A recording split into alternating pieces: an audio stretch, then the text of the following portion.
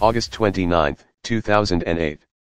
Presumptive Republican nominee for president, John McCain, holds a rally in Dayton, Ohio where he announces and introduces his vice presidential running mate. She knows where she comes from, and she knows who she works for. She stands up for what's right, and she doesn't let anyone tell her to sit down. She's fought oil companies and party bosses and do-nothing bureaucrats and anyone who puts their interests before the interests of the people she swore an oath to serve. She's exactly who I need. She's exactly who this country needs to help me fight.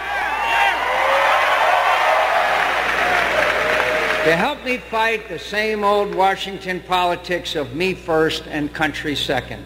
My friends and fellow Americans, I am very pleased and very privileged to introduce to you the next Vice President of the United States,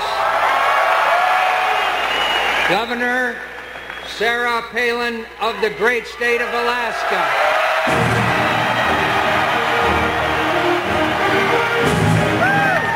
It's always, though, safer in politics to avoid risk, to just kind of go along with the status quo. But I didn't get into government to do the safe and easy things. A ship in harbor is safe, but that's not why the ship is built. Politics isn't just a game of competing interests and clashing parties. The people of America expect us to seek public office and to serve for the right reasons. And the right reason is to challenge the status quo and to serve the common good. True crime. Sex. Political conspiracy. Celebrity gossip. Murder. UFOs. Crooked officials. The occult. Assassination. Courtroom drama. Rape. Corporate scams. Scandal Sheets. Hello, everyone, and welcome to Scandal Sheets. And today, in the category of celebrity gossip, we are going to examine the career of one of America's most influential and fascinating 21st century personalities, former Alaskan governor and vice presidential candidate Sarah Palin.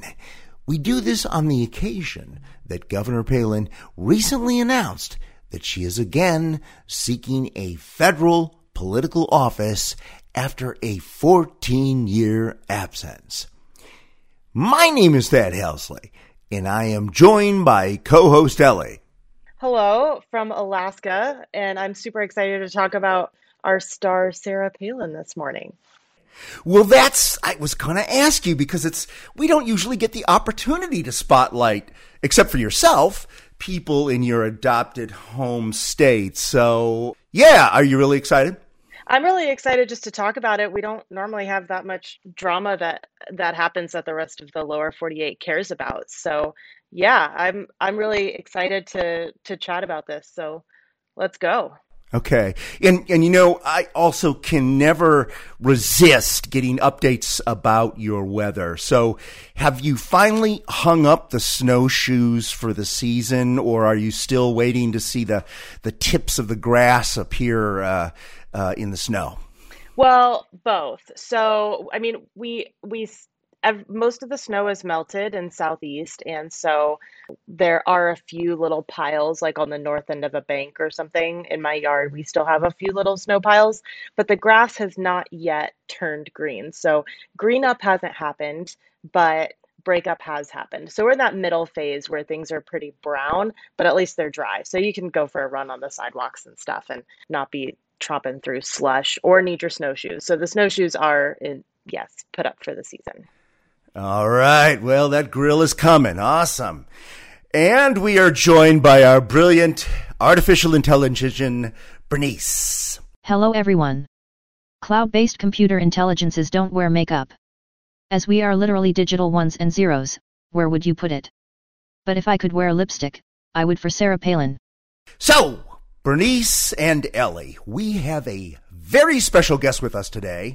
His name is Joe Duffus. He has appeared on a previous podcast that we produced called From the Cheap Seats, but that was a little while back. He was then commenting on food, but Joe has been a colleague of mine and friend and competitive co-chef of mine for some time. But Joe, would you like to tell the audience a little bit about yourself and what you're up to these days?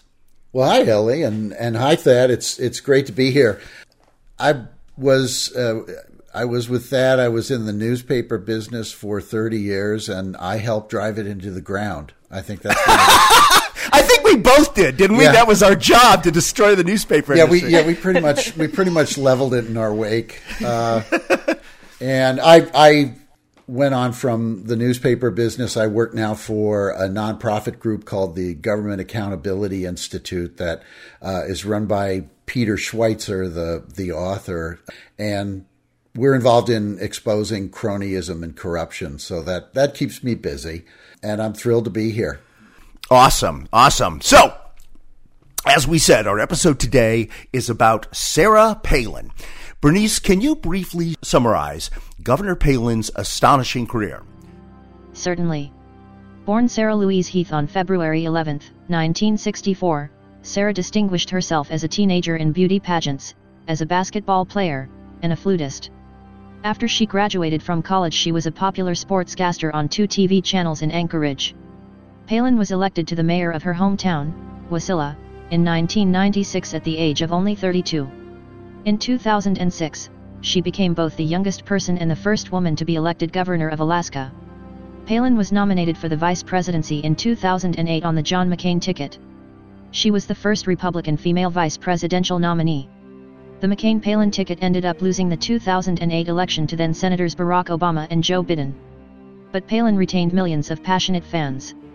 After the 2008 election, she resigned her Alaskan governorship 18 months before her term ended, despite significant local criticism. Immediately afterward, she became a popular cable television personality, book author, and political commentator. In April 2010, she was selected as one of the world's 100 most influential people by Time magazine.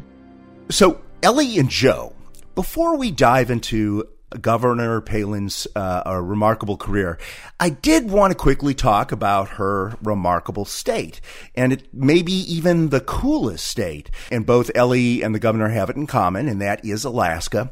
And Alaska is America's largest state by square miles. In fact, the next largest, Texas, is only half the size. But at the same time, it is one of the smallest populations in the country, which is why they only have this one lone congressional seat, so which Sarah Palin is running for. And I think Alaska is also considered to be America's very last wild frontier. I mean, it's got this magnificent natural beauty and rich history, and there's just a romance to the state that you don't think about when you think about, like, Nebraska. I mean, nothing against Nebraska, but Joe, what do you think? Do you agree with that statement about Alaska? Oh, it's a wonderful place. We went there on vacation a few years ago, and the thing that sticks with you when you go there is just how vast it is and how beautiful it is. The other thing that sticks with you is how eagles are basically like pigeons up there. I mean, I'm a kid who grew up in New York City, and we get used to seeing pigeons everywhere. And the eagles are like that up in Alaska. They're nuisances. There's so many of them. So, Ellie, what about you? Are we dissing on your state?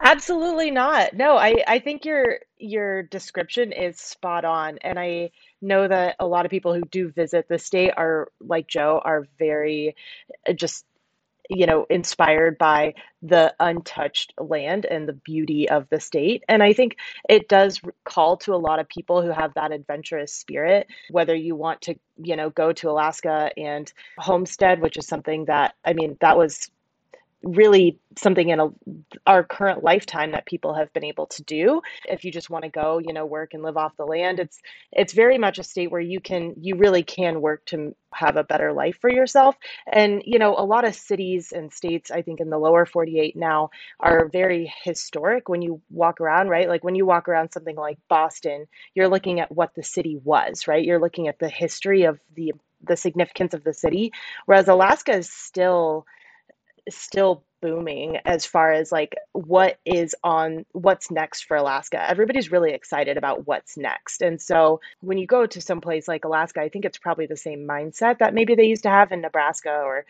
Colorado, like back in the late 1800s, of just like, how can we make this, a great place to live?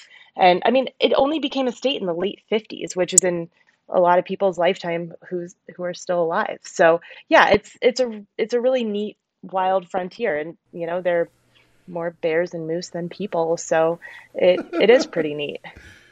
I won't forget that we took a day trip and we made it about half the distance from Anchorage to Denali, but we wound up in this little town called, I think it was Talkeetna. Yeah. That has a cat for a mayor. I think That's right. a fantastic segue, actually.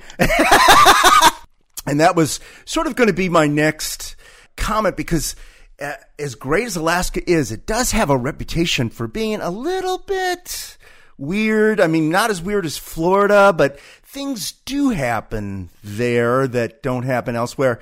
And in addition to that mayor story, one of the people running against Governor Palin for the congressional seat is a council member of a town literally called the North Pole.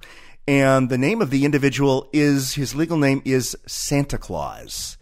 So I don't know, Ellie, is the reputation justified, or are the rest of us just jealous?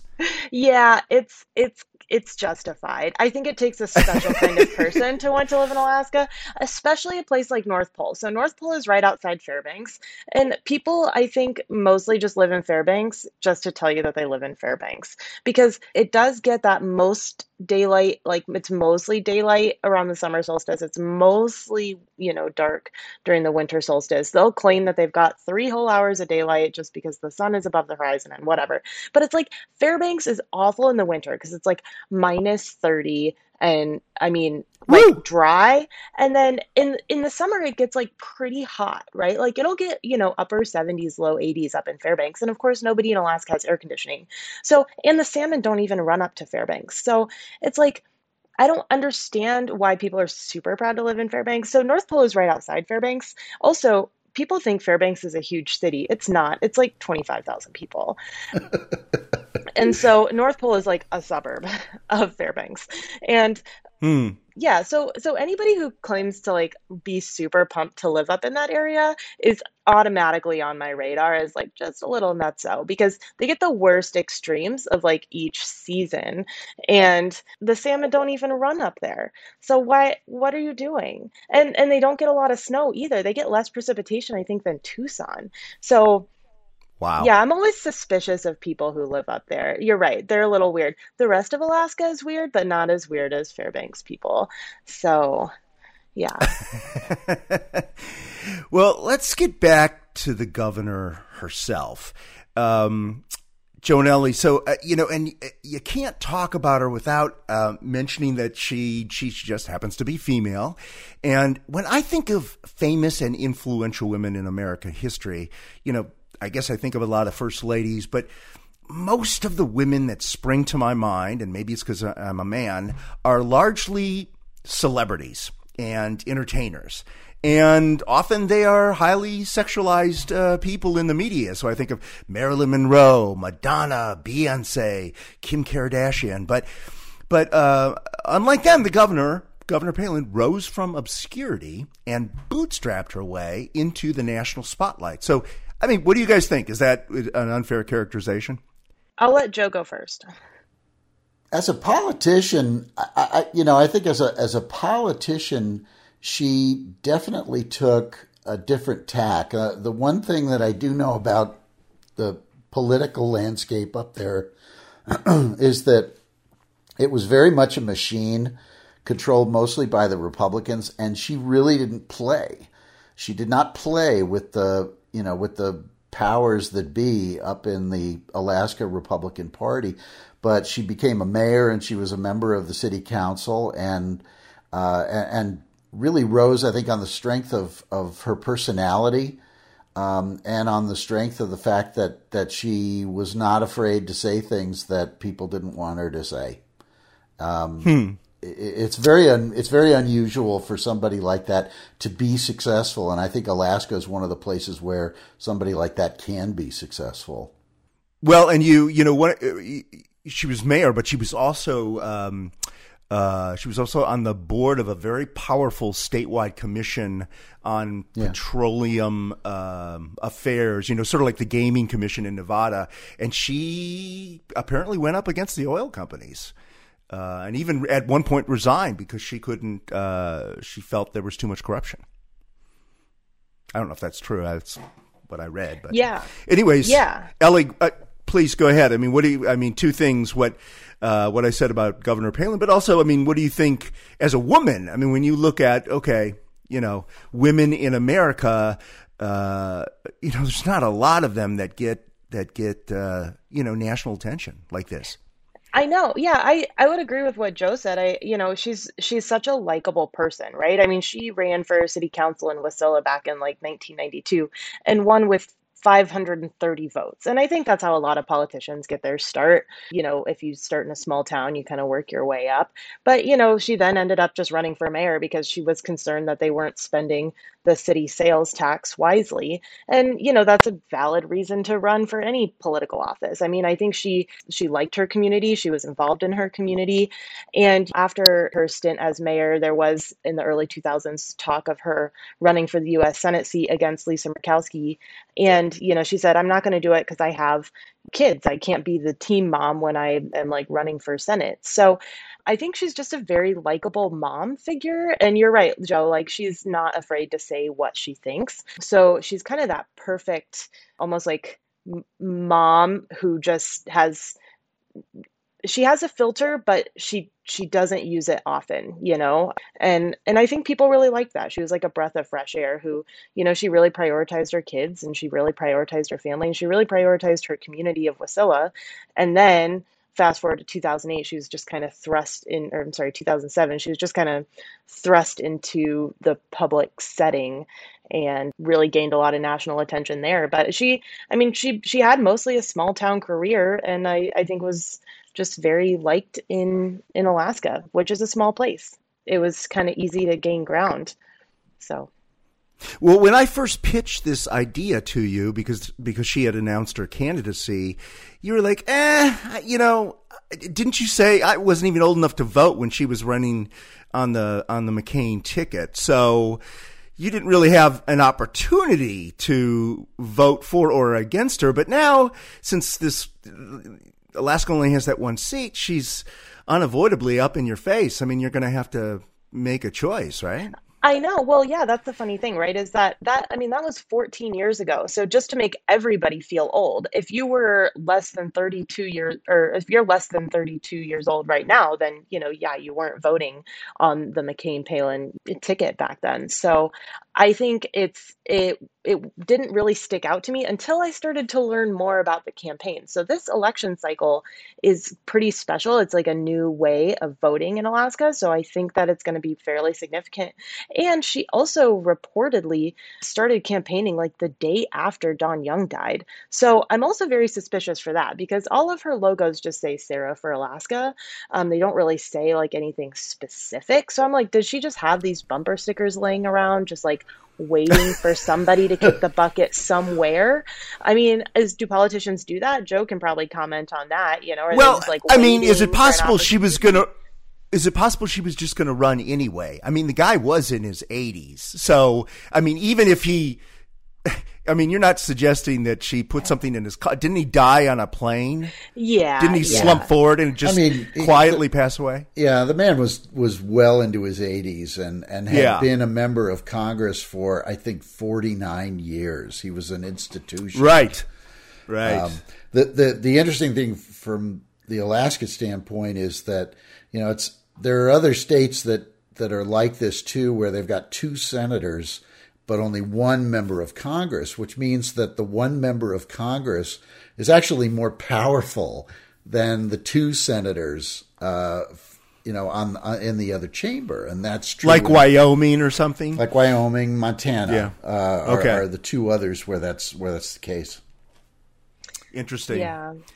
I think the other interesting thing about this whole election too is, about Sarah Palin just running in general, and this is why this came up, is that she doesn't exactly have the highest approval ratings amongst Alaskans, because she is known for being the governor of Alaska, but she quit 18 months prior to the end of her term as the governor. And so she kind of started to seek out that life of fame and celebrity status and stepped away from politics. And so she's been out of politics for 14 years now.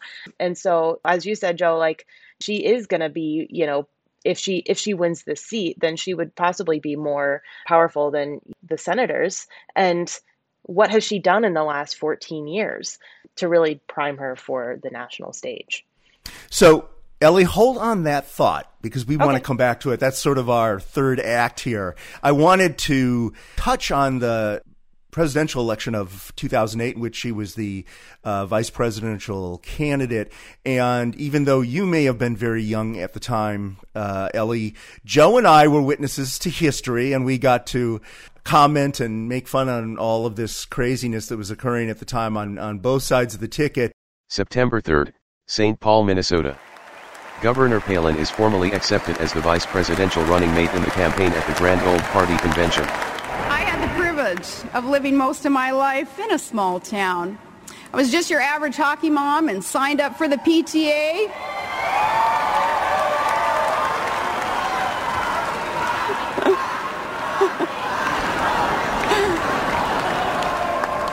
I love those hockey moms. They say the difference between a hockey mom and a pit bull: lipstick. At the beginning of this program, Joe, we played the clip where she's announced by McCain as his running mate in Dayton, Ohio on August 29th. Immediately following that announcement, he raised in just 24 hours $8 million. And he jumped in the polls over the Obama ticket by 5 points. And 5 points is a lot in a modern presidential race. So I knew nothing about Sarah Palin before that announcement took place. Maybe you did. But initially, that looked to me like the most brilliant pick imaginable at the time. What do you remember what you thought, and what do you think now? One of the raps against John McCain at the time was that he was old.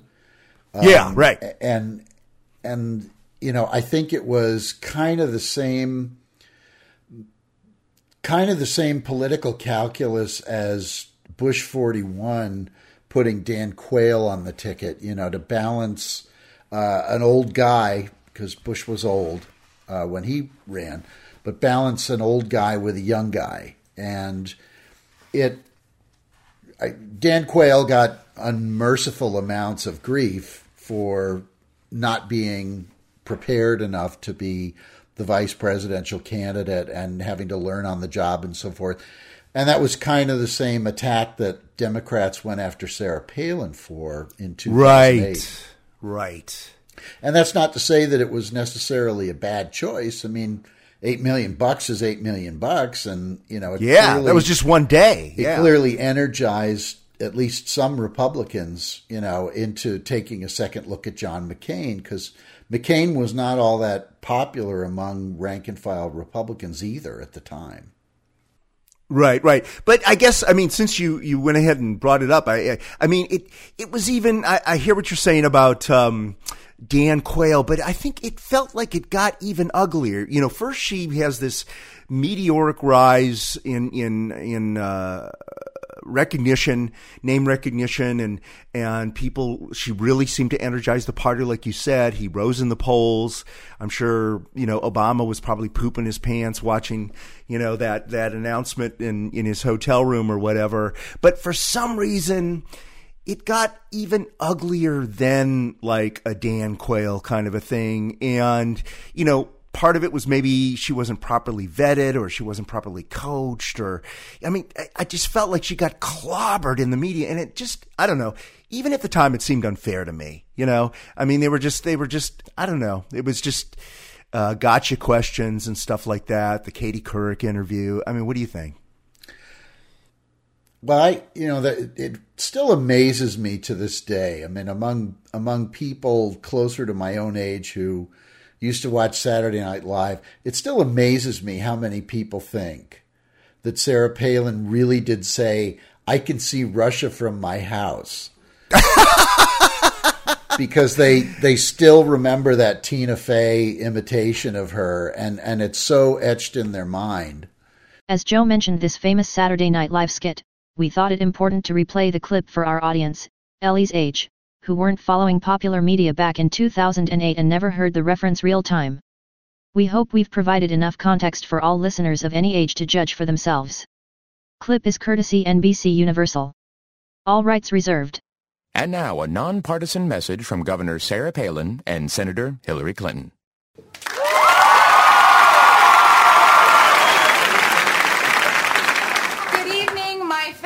Americans. I was so excited when I was told Senator Clinton and I would be addressing you tonight. And I was told I would be addressing you alone. Now, I know it must be a little bit strange for all of you to see the two of us together, what with me being John McCain's running mate, and me being a fervent supporter of Senator Barack Obama. But tonight we are crossing party lines to address the now very ugly role that sexism is playing in the campaign.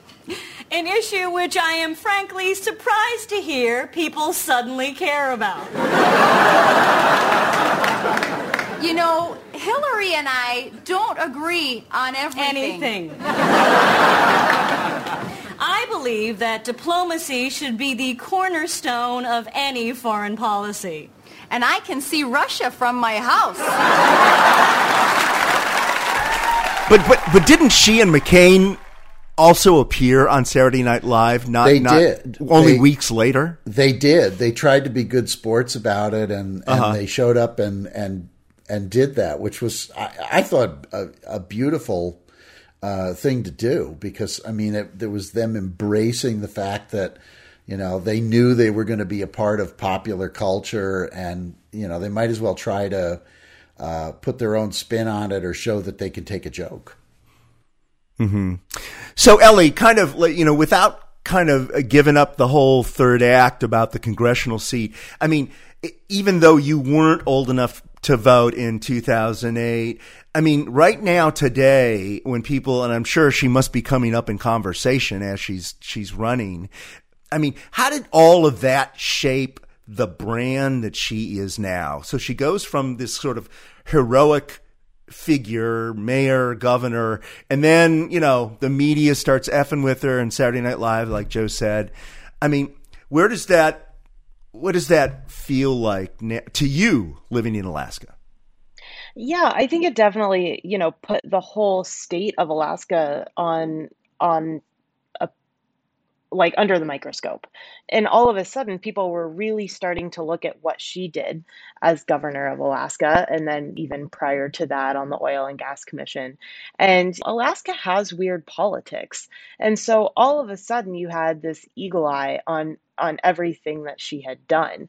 And I think it was pretty uncomfortable for people who were involved in Alaska politics back then, just because Alaska is a very special state. It is the biggest state, like you mentioned, over twice the size of Texas. So we always like to say, ain't little Texas cute.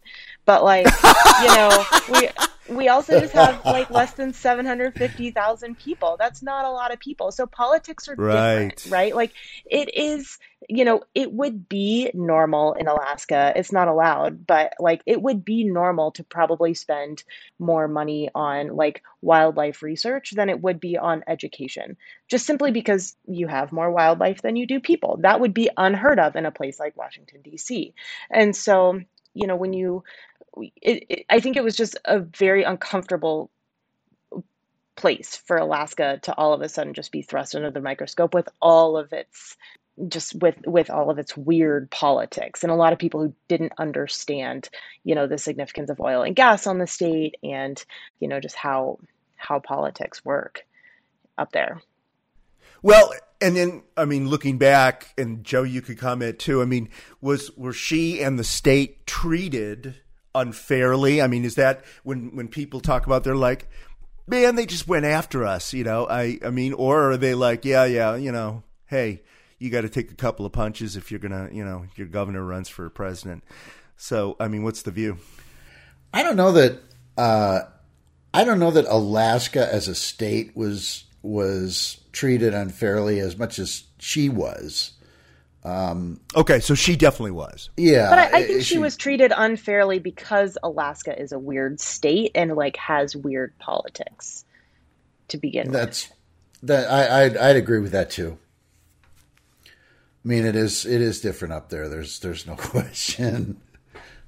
But as Joe and I know, one of the biggest things that determined the outcome of that election, because for, there in the summer, the McCain-Palin ticket was ahead of, despite Barack Obama, sort of having the reputation of being very popular, he and Hillary Clinton fought through the primary season all the way into the month of June. They were neck and neck in terms of whatever the delegates that they needed. So, he kind of squeaked by in there. And meanwhile, McCain had sewed up the nomination, I think, right after Super Tuesday. So, he was sort of standing on the sidelines and everybody was watching, Obama and Clinton slug it out. But then this thing called the Great Recession happened.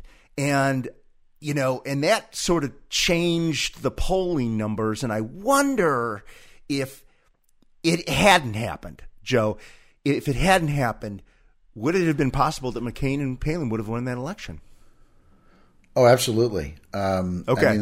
That was, the 2007, 2008 real estate bubble that burst and led to a real serious financial crisis.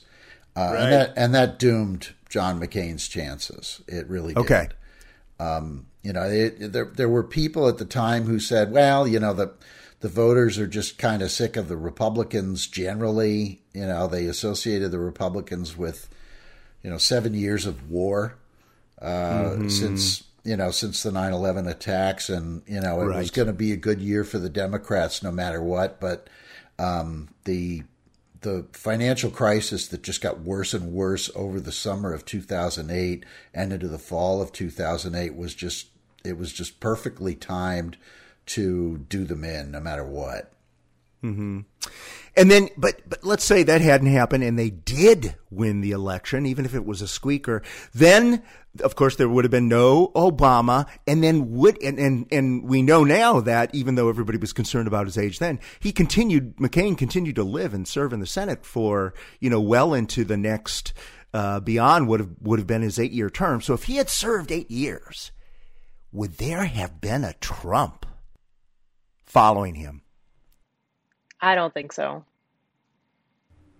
I don't either. Trump had made noises previously about running for president, but for years, yeah. I think what probably made up Trump's mind to run was Mitt Romney in 2012. He probably looked at Mitt Romney and said, I can do better than that. And that's probably when he started seriously thinking about it.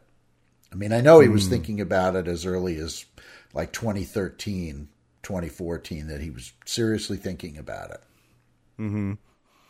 See, and I'd probably back up if we're playing hindsight 2020. What if? Yeah, I think obviously the recession was bound to happen anyway. I think had it happened a little bit later and the McCain-Palin ticket won, I think McCain would have been a one-term president. Yeah, because I think the trigger was, all the stuff was in place, all the securitized blah, blah, blah, stock market nonsense had been sitting around for years. But what triggered it, I think, Joe, was the collapse of Lehman Brothers and the near collapse of Bear Stearns. And that's what spooked everybody. But, they could have slid by for years more, right? With all that stuff going, because we didn't know about it. I don't know. Yeah, they could have just kept fake it till you make it. Fake it till after the next presidential election. That's what Britney Spears said in court. We had that on tape in another episode. Fake it till you make it. So, well, we don't want to get into the economics of it and subprime mortgages and all that stuff, but I don't think that anybody expected that something like that was gonna happen that fast and that severely. It took them all by surprise. It did. Across the spectrum. Yeah, everybody was caught off guard. So, okay, so Ellie, let's go back to where you were a few minutes ago. You were starting to talk about the fact that after the election, Sarah Palin resigned from the governorship. She didn't serve out the full term, 18 months ahead of schedule, which struck some people as odd. Now, there seems to be some conflicting opinion on why she did this. Apparently there was a lot of nuisance lawsuits that were costing the state a lot of money to look into kind of FOIA requests about, alleged corruption and blah, blah, blah. And that was the official reason she left. Other people said, no, it was the show on TLC that she landed as a reality star. I mean, what do you guys think there in Alaska? Yeah. I mean, look, in her interview in I think it was the summer of 2009, she said that, she did resign because all these lawsuits were costing her and the state a lot of money. Right. So that's what's on record. She also said, she was interested in just living a quieter life with her family, and then went on to have shows. And, she did write a book. A lot of people write books that sell millions of copies. So that doesn't necessarily mean you're going to be very famous. But yeah, she did just end up kind of remaining in the celebrity sphere for a while, and really still is. She's still just a household name. So, I think at some point, you still need to make money. If you have a celebrity status, you might as well just kind of keep it going. I was kind of reminded back to when we did the Tonya Harding, Nancy Kerrigan episode. Tonya Harding's still doing things where she can make money from her name. If you've become a household name, what's keeping you from, making a little bit of a living just from the fact that people know your name? But it is suspicious. And a lot of Alaskans are very suspicious of the fact that, yeah, she was, elected governor in 2006, really governor for a year. And then she was tagged by the McCain campaign and then had a year of whirlwind status on the McCain campaign. And then she resigned from the governorship. So, she was the governor, but for a very short period of time. And she really didn't, she has a pretty good track record of being governor. What she did in her short time, I think a lot of people are pretty indifferent to it. They don't, some people really love it. She did actually a lot for green energy, but she didn't really have an opportunity to make that big of a difference for the state. So most Alaskans are kind of, I think, not super excited about her running. Well, and it's funny because you mentioned she wanted to have more of a home life, and yet that reality show that she signed up for, which incidentally was produced by Mark Burnett, the guy who did The Apprentice and Survivor and a number of those other big hit shows. That reality show was called Sarah Palin's Alaska, and it was very much like the Kardashians or the Osbournes or what. It was about her family, right? Weren't they cameras around? Everybody was in it, her husband, her kids. So not really the quiet life to have, a movie studio move into your house. Yeah. And I think it fell off so quickly too, because people realized that it wasn't one of these, Survivor type shows or, life above the Arctic Circle type living off grid shows. Living in Alaska is very similar to living anywhere else in the lower 48 if you're near the major population center of Anchorage or Fairbanks, or even Juneau. It's different enough, but it's, we still have Costco, right? So it's not that much different. So yeah, you have to make it a reality show, that's more Kardashian-esque. It only lasted 9 episodes, and the last episode was just a best of clips episode. But it's funny because the very first episode, they broke records for the Learning Channel on initial viewership, so it fell off very, very quickly. Well, people learned so everything they had to learn from the first episode. I guess so. I don't know. Joe, do you have any? Channel. As a media critic, do you have any opinions or insights? The Learning Channel. I mean, that TLC, right? Yeah, That's I know. They shortened their name mercifully because it ain't about doing no learning. Well, they had some hit shows, didn't they, about like people who renovated houses and stuff. I mean, they had their share of those crazy shows that people liked, right? Right, and emphasis on the crazy. I sympathize with Sarah Palin's desire to make a fast buck. Once she was out of the national race and she had decided to leave the governorship, which was probably a mistake, but I think she'd probably had enough at that point. Of the harassment. Yeah, you reminded me of all that stuff about all the lawsuits that were going on, and I can't really remember the details and whether or not that was just pure harassment and people who were trying to make a name for themselves by going after her, or if there was something really legit that they were trying to get at. But again, Alaska's that kind of place where people will just say, if this isn't what I want to be doing, I'm going to stop doing it and do something else. And I'm not going to feel obligated to stay in office and finish out my term just because that's what other people want me to do. That's the kind of sort of individualistic attitude that, that I think the state is kind of known for. Yeah, you live for yourself. Yeah. You don't live to please other people. Yeah. I think it was a mistake on her part not to tough it out if she really thought that she was going to get back into politics at a later time. And that tells me that maybe she really didn't think she was going to get back into politics. She wanted to be on the sideline, and she set up her own media business, and sarahpalin.com continues to have millions of followers and people who. And she had a political action committee for a while, didn't she? Yeah, she had a political action committee, and she, settled into that sort of kingmaker role, where candidates wanted her endorsement, right? Because of the people who followed her and listened to her advice. And you can do that without being in office. You can do that and make some money on the side, and it doesn't take a lot of effort to do that. And I think that's probably where she was. It allowed her to finish raising her family. And one of her children is a special needs child, and so that takes a lot of effort. That takes a lot of work. Right, and it's funny because you guys were both emphasizing her independence. So, during that same period that she's doing that reality show, she releases a book that goes on to be a big bestseller, and it's called Going Rogue. And it sold over 3 million copies, which puts her either equal or exceeding book sales numbers of other political figures such as Bill Clinton or Hillary Clinton or Barack Obama. So that was pretty successful. Well, that's only because I left all the good stuff out of the book. Yes, Joe's famous for his Bill Clinton impression.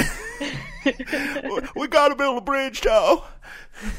I've said this many times. I didn't tell all the stories about the El Camino. Oh. Okay. So I think, go ahead. I think though you're right, Thad. Like she did have, she was very rogue in a good sense in her early career. I mean, when she ran for the governor, she was underfunded. She had significantly less funding than her Democratic opponent, and she also defeated the incumbent, Frank Murkowski, who was Lisa Murkowski's father. So I think it's like pretty significant. Like she had a very significant impact on voters. She was very likable amongst voters in Alaska, and she wasn't afraid to go rogue, and that really resonated well with like Alaskans, back in the early 2000s. Well, even way before the whole McCain ticket. So yeah, she's very independent mindset. I think that is always going to be a staple of her political legacy. No question. Okay, cool. So finally we can let's go to the House seat, which is sort of the reason that she sprang back on our radar screen. She's running for the congressional seat, but she is not alone. She is going to be running, or she is running against 49 other people.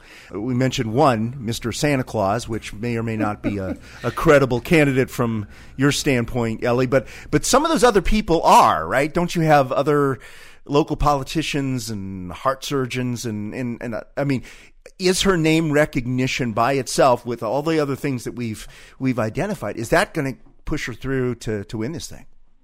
Well, okay. So first we have to explain a little bit about this election cycle. So okay. This is a new type of election for Alaska. So what's going to happen is, yeah, you're right. I think there are 48 candidates. And I just received my ballot in the mail the other day. I haven't even opened it yet because I know it's going to take a long time to sit down. And I think every candidate deserves a Google, right? Like that seems fair. So it's going to take 48 Googles. That's going to take you a weekend. I know. So I have some time blocked out for myself. So you're going to read all about Santa Claus, right? All about Santa Claus. I got to make sure I find the right Wikipedia page about Santa Claus, though. Yeah. And this election is expected to have pretty high voter turnout because, one, Alaska has a very high voter registration. And very nice. Because we actually, so here's a fun fact that people are going to get all wrapped around the axle about, but we actually have about 106% voter registration rate. And that is how is that possible? So that is possible because you are automatically enrolled to vote when you apply for your permanent fund dividend, which is the oil money that Alaskan residents receive. So you have to actually opt out of voting registration status or voting status if you don't want to vote. Then Alaska has pretty high turnover, right? Like people who come up, for the military and, they'll get Alaskan residency. If you leave the state of Alaska, but you have an intent to return, you can still vote in Alaska as long as you don't ever register to vote anywhere else. So if people, are in the military or something, as long as they're going to come back to Alaska with the intent of moving back to Alaska and they're not registered to vote anywhere else, you can still vote in Alaska. Also, this is so we'll come back to that in a second. So yeah, that sounds like that's presents the opportunity for fishiness. Yeah, but there are other states that allow that too. Alaska is not the only one.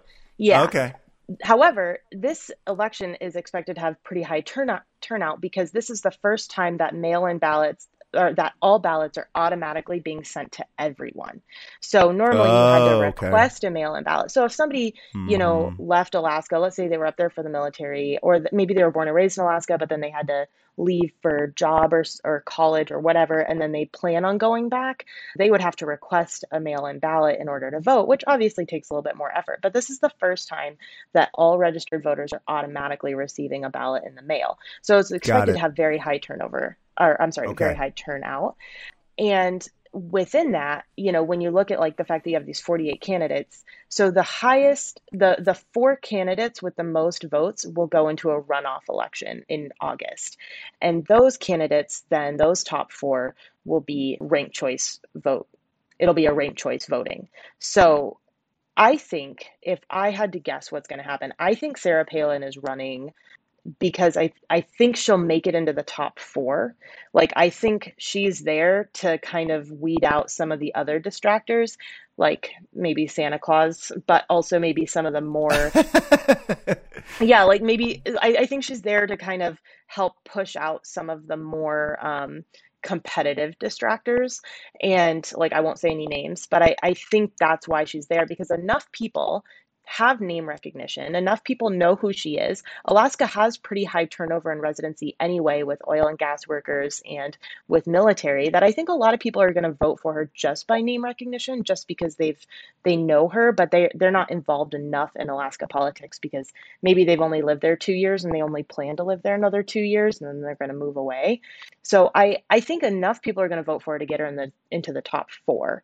And then, that's taking a spot away from somebody else who would be pretty competitive. And then I don't think she's going to win it beyond that. So that was probably a lot of information. Is Joe it- has a confused look on his face. Well, just a wonder, is there in-person voting in this election, or is it all mail? Oh, that's a great question. I think you can vote in person too. In a major city, right? Yeah. Because there's a lot of Western states that have been doing mail ballots for decades just because of the practicality of they've got these vast pieces of land, and it would cost $1 gazillion to try to put a precinct up everywhere in Idaho or Oregon or Utah or whatever, right? But the difference is Colorado that is only mail-in. Yeah, Colorado is mail-in, and I think there are a couple of other states that are mail-in only. Oregon might be one of those. Oregon, Utah, yeah. Yeah. The big difference I'm hearing here, though, is in that they automatically mailed out ballots to every registered voter. Is that a new thing? In other words, nobody has to apply for a ballot? Correct. So that's the new part. Or request a ballot. Right. Yeah. Nobody had to request it. So all ballots are just automatically being sent out to all registered voters, which is the way it is in a lot of states that do mail-in ballots. I know, for example, that it's that way in Colorado as well. So if you're registered to vote, you just get a ballot in the mail when it comes time for election. Whether you've registered to vote in another state or not. That's the problem I have, is that is almost totally unenforceable. The idea of people who left the state but plan at some point to return to the state and don't register to vote in another state is something that Alaska would never be able to verify. It would be like the biggest data project in the world for every single state to have reciprocal data sharing agreements with every other state on registration.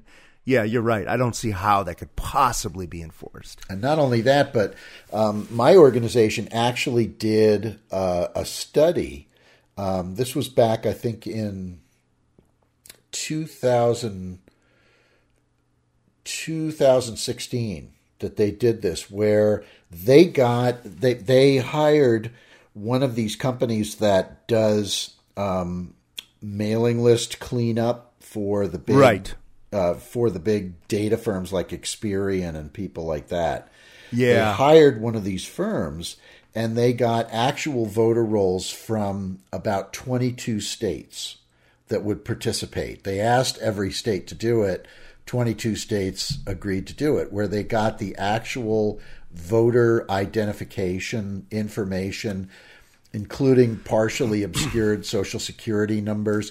And they set these guys to work on a big data project to see if they could identify instances of duplicate voting. And they did identify about 4,000 instances of duplicate voting. Among 22 states? Among people, who somehow fit into that to that Gantt chart of people who had voted in one two of states. 22 or two of 22 states. Yeah, which is not huge, but it happens. And people those with beach houses, right? Those are probably people from Florida and New York or California and Arizona or California and Utah, those kinds of things. But it said more about the fact that 28 states would not put their voter rolls into that. That is what I mean when I say that kind of thing is almost totally unenforceable. In the case of Alaska, you're not talking about an enormous number of people, so it probably hasn't risen to the level of a problem that somebody would blow the whistle on. But, I mean, if that were California and they were doing that, well, I have intention to move back to California at some point, so go ahead and send him a ballot. Well, I mean, that would be ludicrous in a bigger state with more people. 42 million people, yeah. Well, and I think that's where it is going to get put under the microscope here after this election, because I think with the fact that now ballots are automatically sent out to everyone and you don't have to request it, I think there is going to be a lot of question about the legitimacy of this election as well. I also want to know whether you the have to have cat the intent votes. to move back. I want to know whether the cat whether the cat in Talkeetna gets to vote too. I think the cat is a super delegate, isn't it, Joe?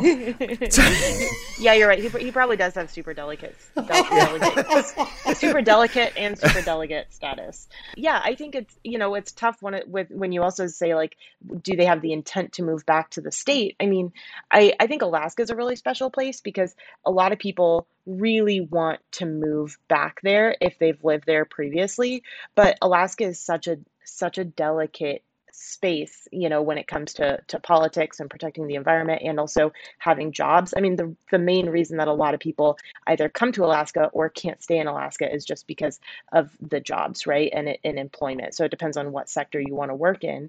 And so if people want to come back, they really should have a way to help make it a state that they can return to feasibly. I mean, if you work in pretty much any industry, you can make a living in California or New York. But if you are, say, a lawyer or something, you might not have a job available to you in Alaska.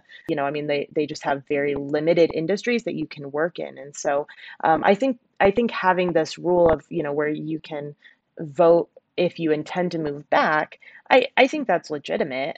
I see what you're saying about how it's really hard to enforce not voting in two places. So I am curious to see how that turns out as well. So to change the subject, so Joe, I wanted to direct this to you first. So I'm pretty sure that you'd love to see the GOP take decisive control over the House. So if Sarah Palin did win this seat, I'm guessing she has... I can't think of a ton of House Republicans except Liz Cheney and Kevin McCarthy, and I bet half the people in America haven't heard of them either. But if she did win the seat, would she, even though she doesn't get elected to leadership, would she be sucking all the oxygen out of the room and sort of controlling the agenda that these other guys would I mean, how's everybody? They're like, oh man, I hope she doesn't show up. This is going to be nuts if she does. What do they think? No, I don't think that she would suck all the oxygen out of the room. Okay. And that's a good question. But I think the way the Republicans operate is a little bit different from the way the Democrats operate. Okay. You can have someone like an AOC, right, who comes to Congress as a freshman, but has, a very telegenic presence. She's excellent on social media. She's pretty. She's a compelling speaker to a particular demographic constituency, yeah. right? Yeah. And she made a name for herself in Congress and in many ways, became the face of the Democratic Party to a lot of people after she got there and started running her mouth.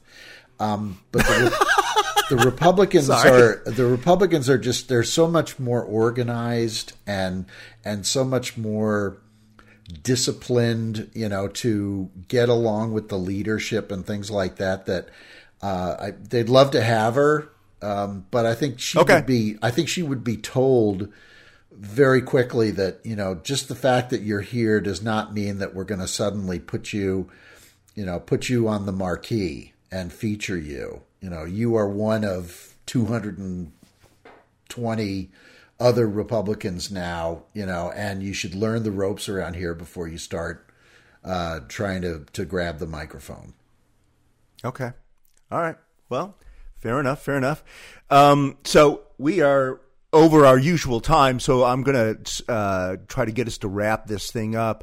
Ellie, you may have already answered this. You and your husband are going to have the opportunity to vote in this special election, and I certainly don't want to ask you how you're going to vote, but any other non-specific thoughts you have on this election and the outcome for the immediate future of Alaska?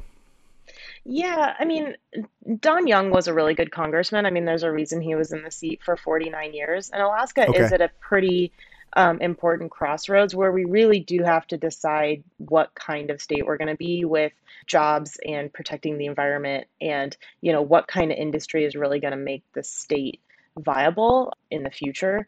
And so I think that whoever we elect to the seat really needs to have experience with both of those areas, right, with environmental protection and with creating jobs. And they really need to have the connections in Washington to help make that happen.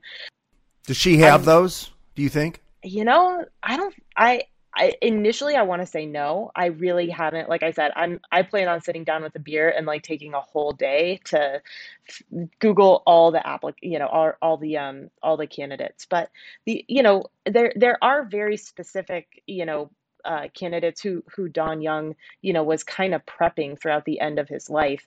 Oh, and, really? Kind Okay. of grooming for a potential run in the future. And so I think that a lot of those candidates are probably going to be more front running than Palin. Like I said, I really think Palin's going to make it to the top 4, but I think she's not going to make it in the runoff. Oh, okay. And I think it's just because she's been out of the political sphere for so long. And I think most Alaskans really do realize that we need jobs, but we also have to save the environment as well. And so we're really going to be at this turning point here pretty soon. And if you don't have the experience or the skills to navigate that, that area, I think most Alaskans can agree that you're not ready for Congress. Joe, you got any? I'm sorry. I was just going to say, do you have any final thoughts? Well, just first a question. Is this a special election that's going to be done this summer? Okay. So one of the things that's possible, isn't it, is that they might elect Sarah Palin for the special election and somebody else in November? That is possible. That's what it says in several articles I read, that she's only serving out the end of Young's term for this particular election. Right. That's the kind of thing I could see Alaskans doing, just to do it. Yeah, just get somebody in there just to get a little bit of press and then, buy us some time for another election.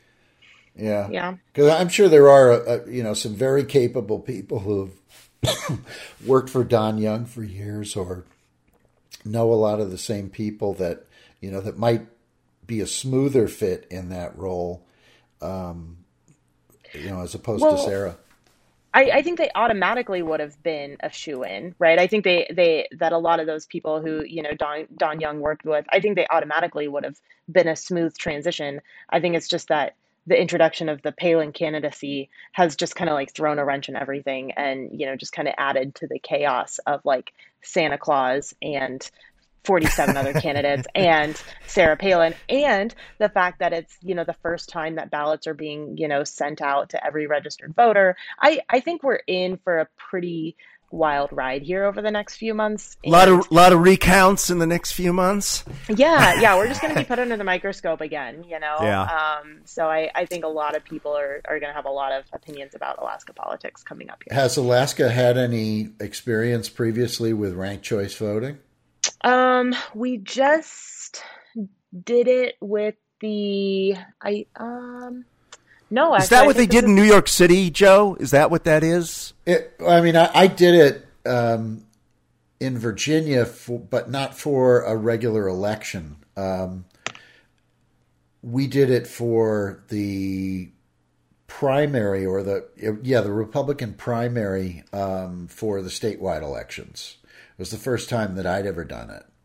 And it is a little bit confusing. I mean, there were 7 candidates for one race and 5 candidates for another race and 4 candidates for the third. And we're talking, governor, lieutenant, and attorney general. So you had to go in there and you had to put 1, 2, 3, 4, 5, 6, 7 next to each one of them, as opposed to just checking the box for the one that you wanted. Wow. And it made the counting take a little bit longer than it normally does, because you have to recount after every round of balloting. I mean, you certainly wouldn't want to do that for 48 candidates. But if you get it down to 4, it probably will be okay, as long as people understand what they're supposed to do. Well, it's just the 4 candidates with the most votes first. Right. And so then those will be the later ones on, to make the ranked room. Okay. Yeah, Okay. and this is the first election using ranked choice voting. So, and it's a nonpartisan primary, in essence. That's why you have Santa Claus and Sarah Palin on the same ballot. Yeah. Yeah, Santa's a Bernie Sanders fan, I understand. So, anyway. Well, they probably have the same mittens. And lots of people under 4 foot with pointy ears walking around them. Anyways, I want to thank our special guest Joe Duffus for joining us today, and Ellie, thank you, and thanks so much for sharing all this information with everybody. Well, thanks for having me, Thad. It was great to be here. Look forward to doing it again sometime. Awesome. Yeah, and thanks for shedding the spotlight on Alaska. I'm sure there's a lot more spotlight to come, so we're just getting started. Oh, yeah. Oh, yeah. We're resting our case on this episode, folks. We hope you'll follow or subscribe to Scandal Sheet on your favorite pod platform and share it with all your friends. We'd also love it if you'd leave us a shameless, over-the-top rave review on Apple Podcasts especially. That helps us build audience. Also, we want to hear from you! You can reach us online at scandalsheetpod.com, Facebook or Twitter, or just send us an email to contact@scandalsheetpod.com. We'll see you next time on Scandal Sheet. Copyright 2022, Thad Helsley Media LLC. All rights reserved.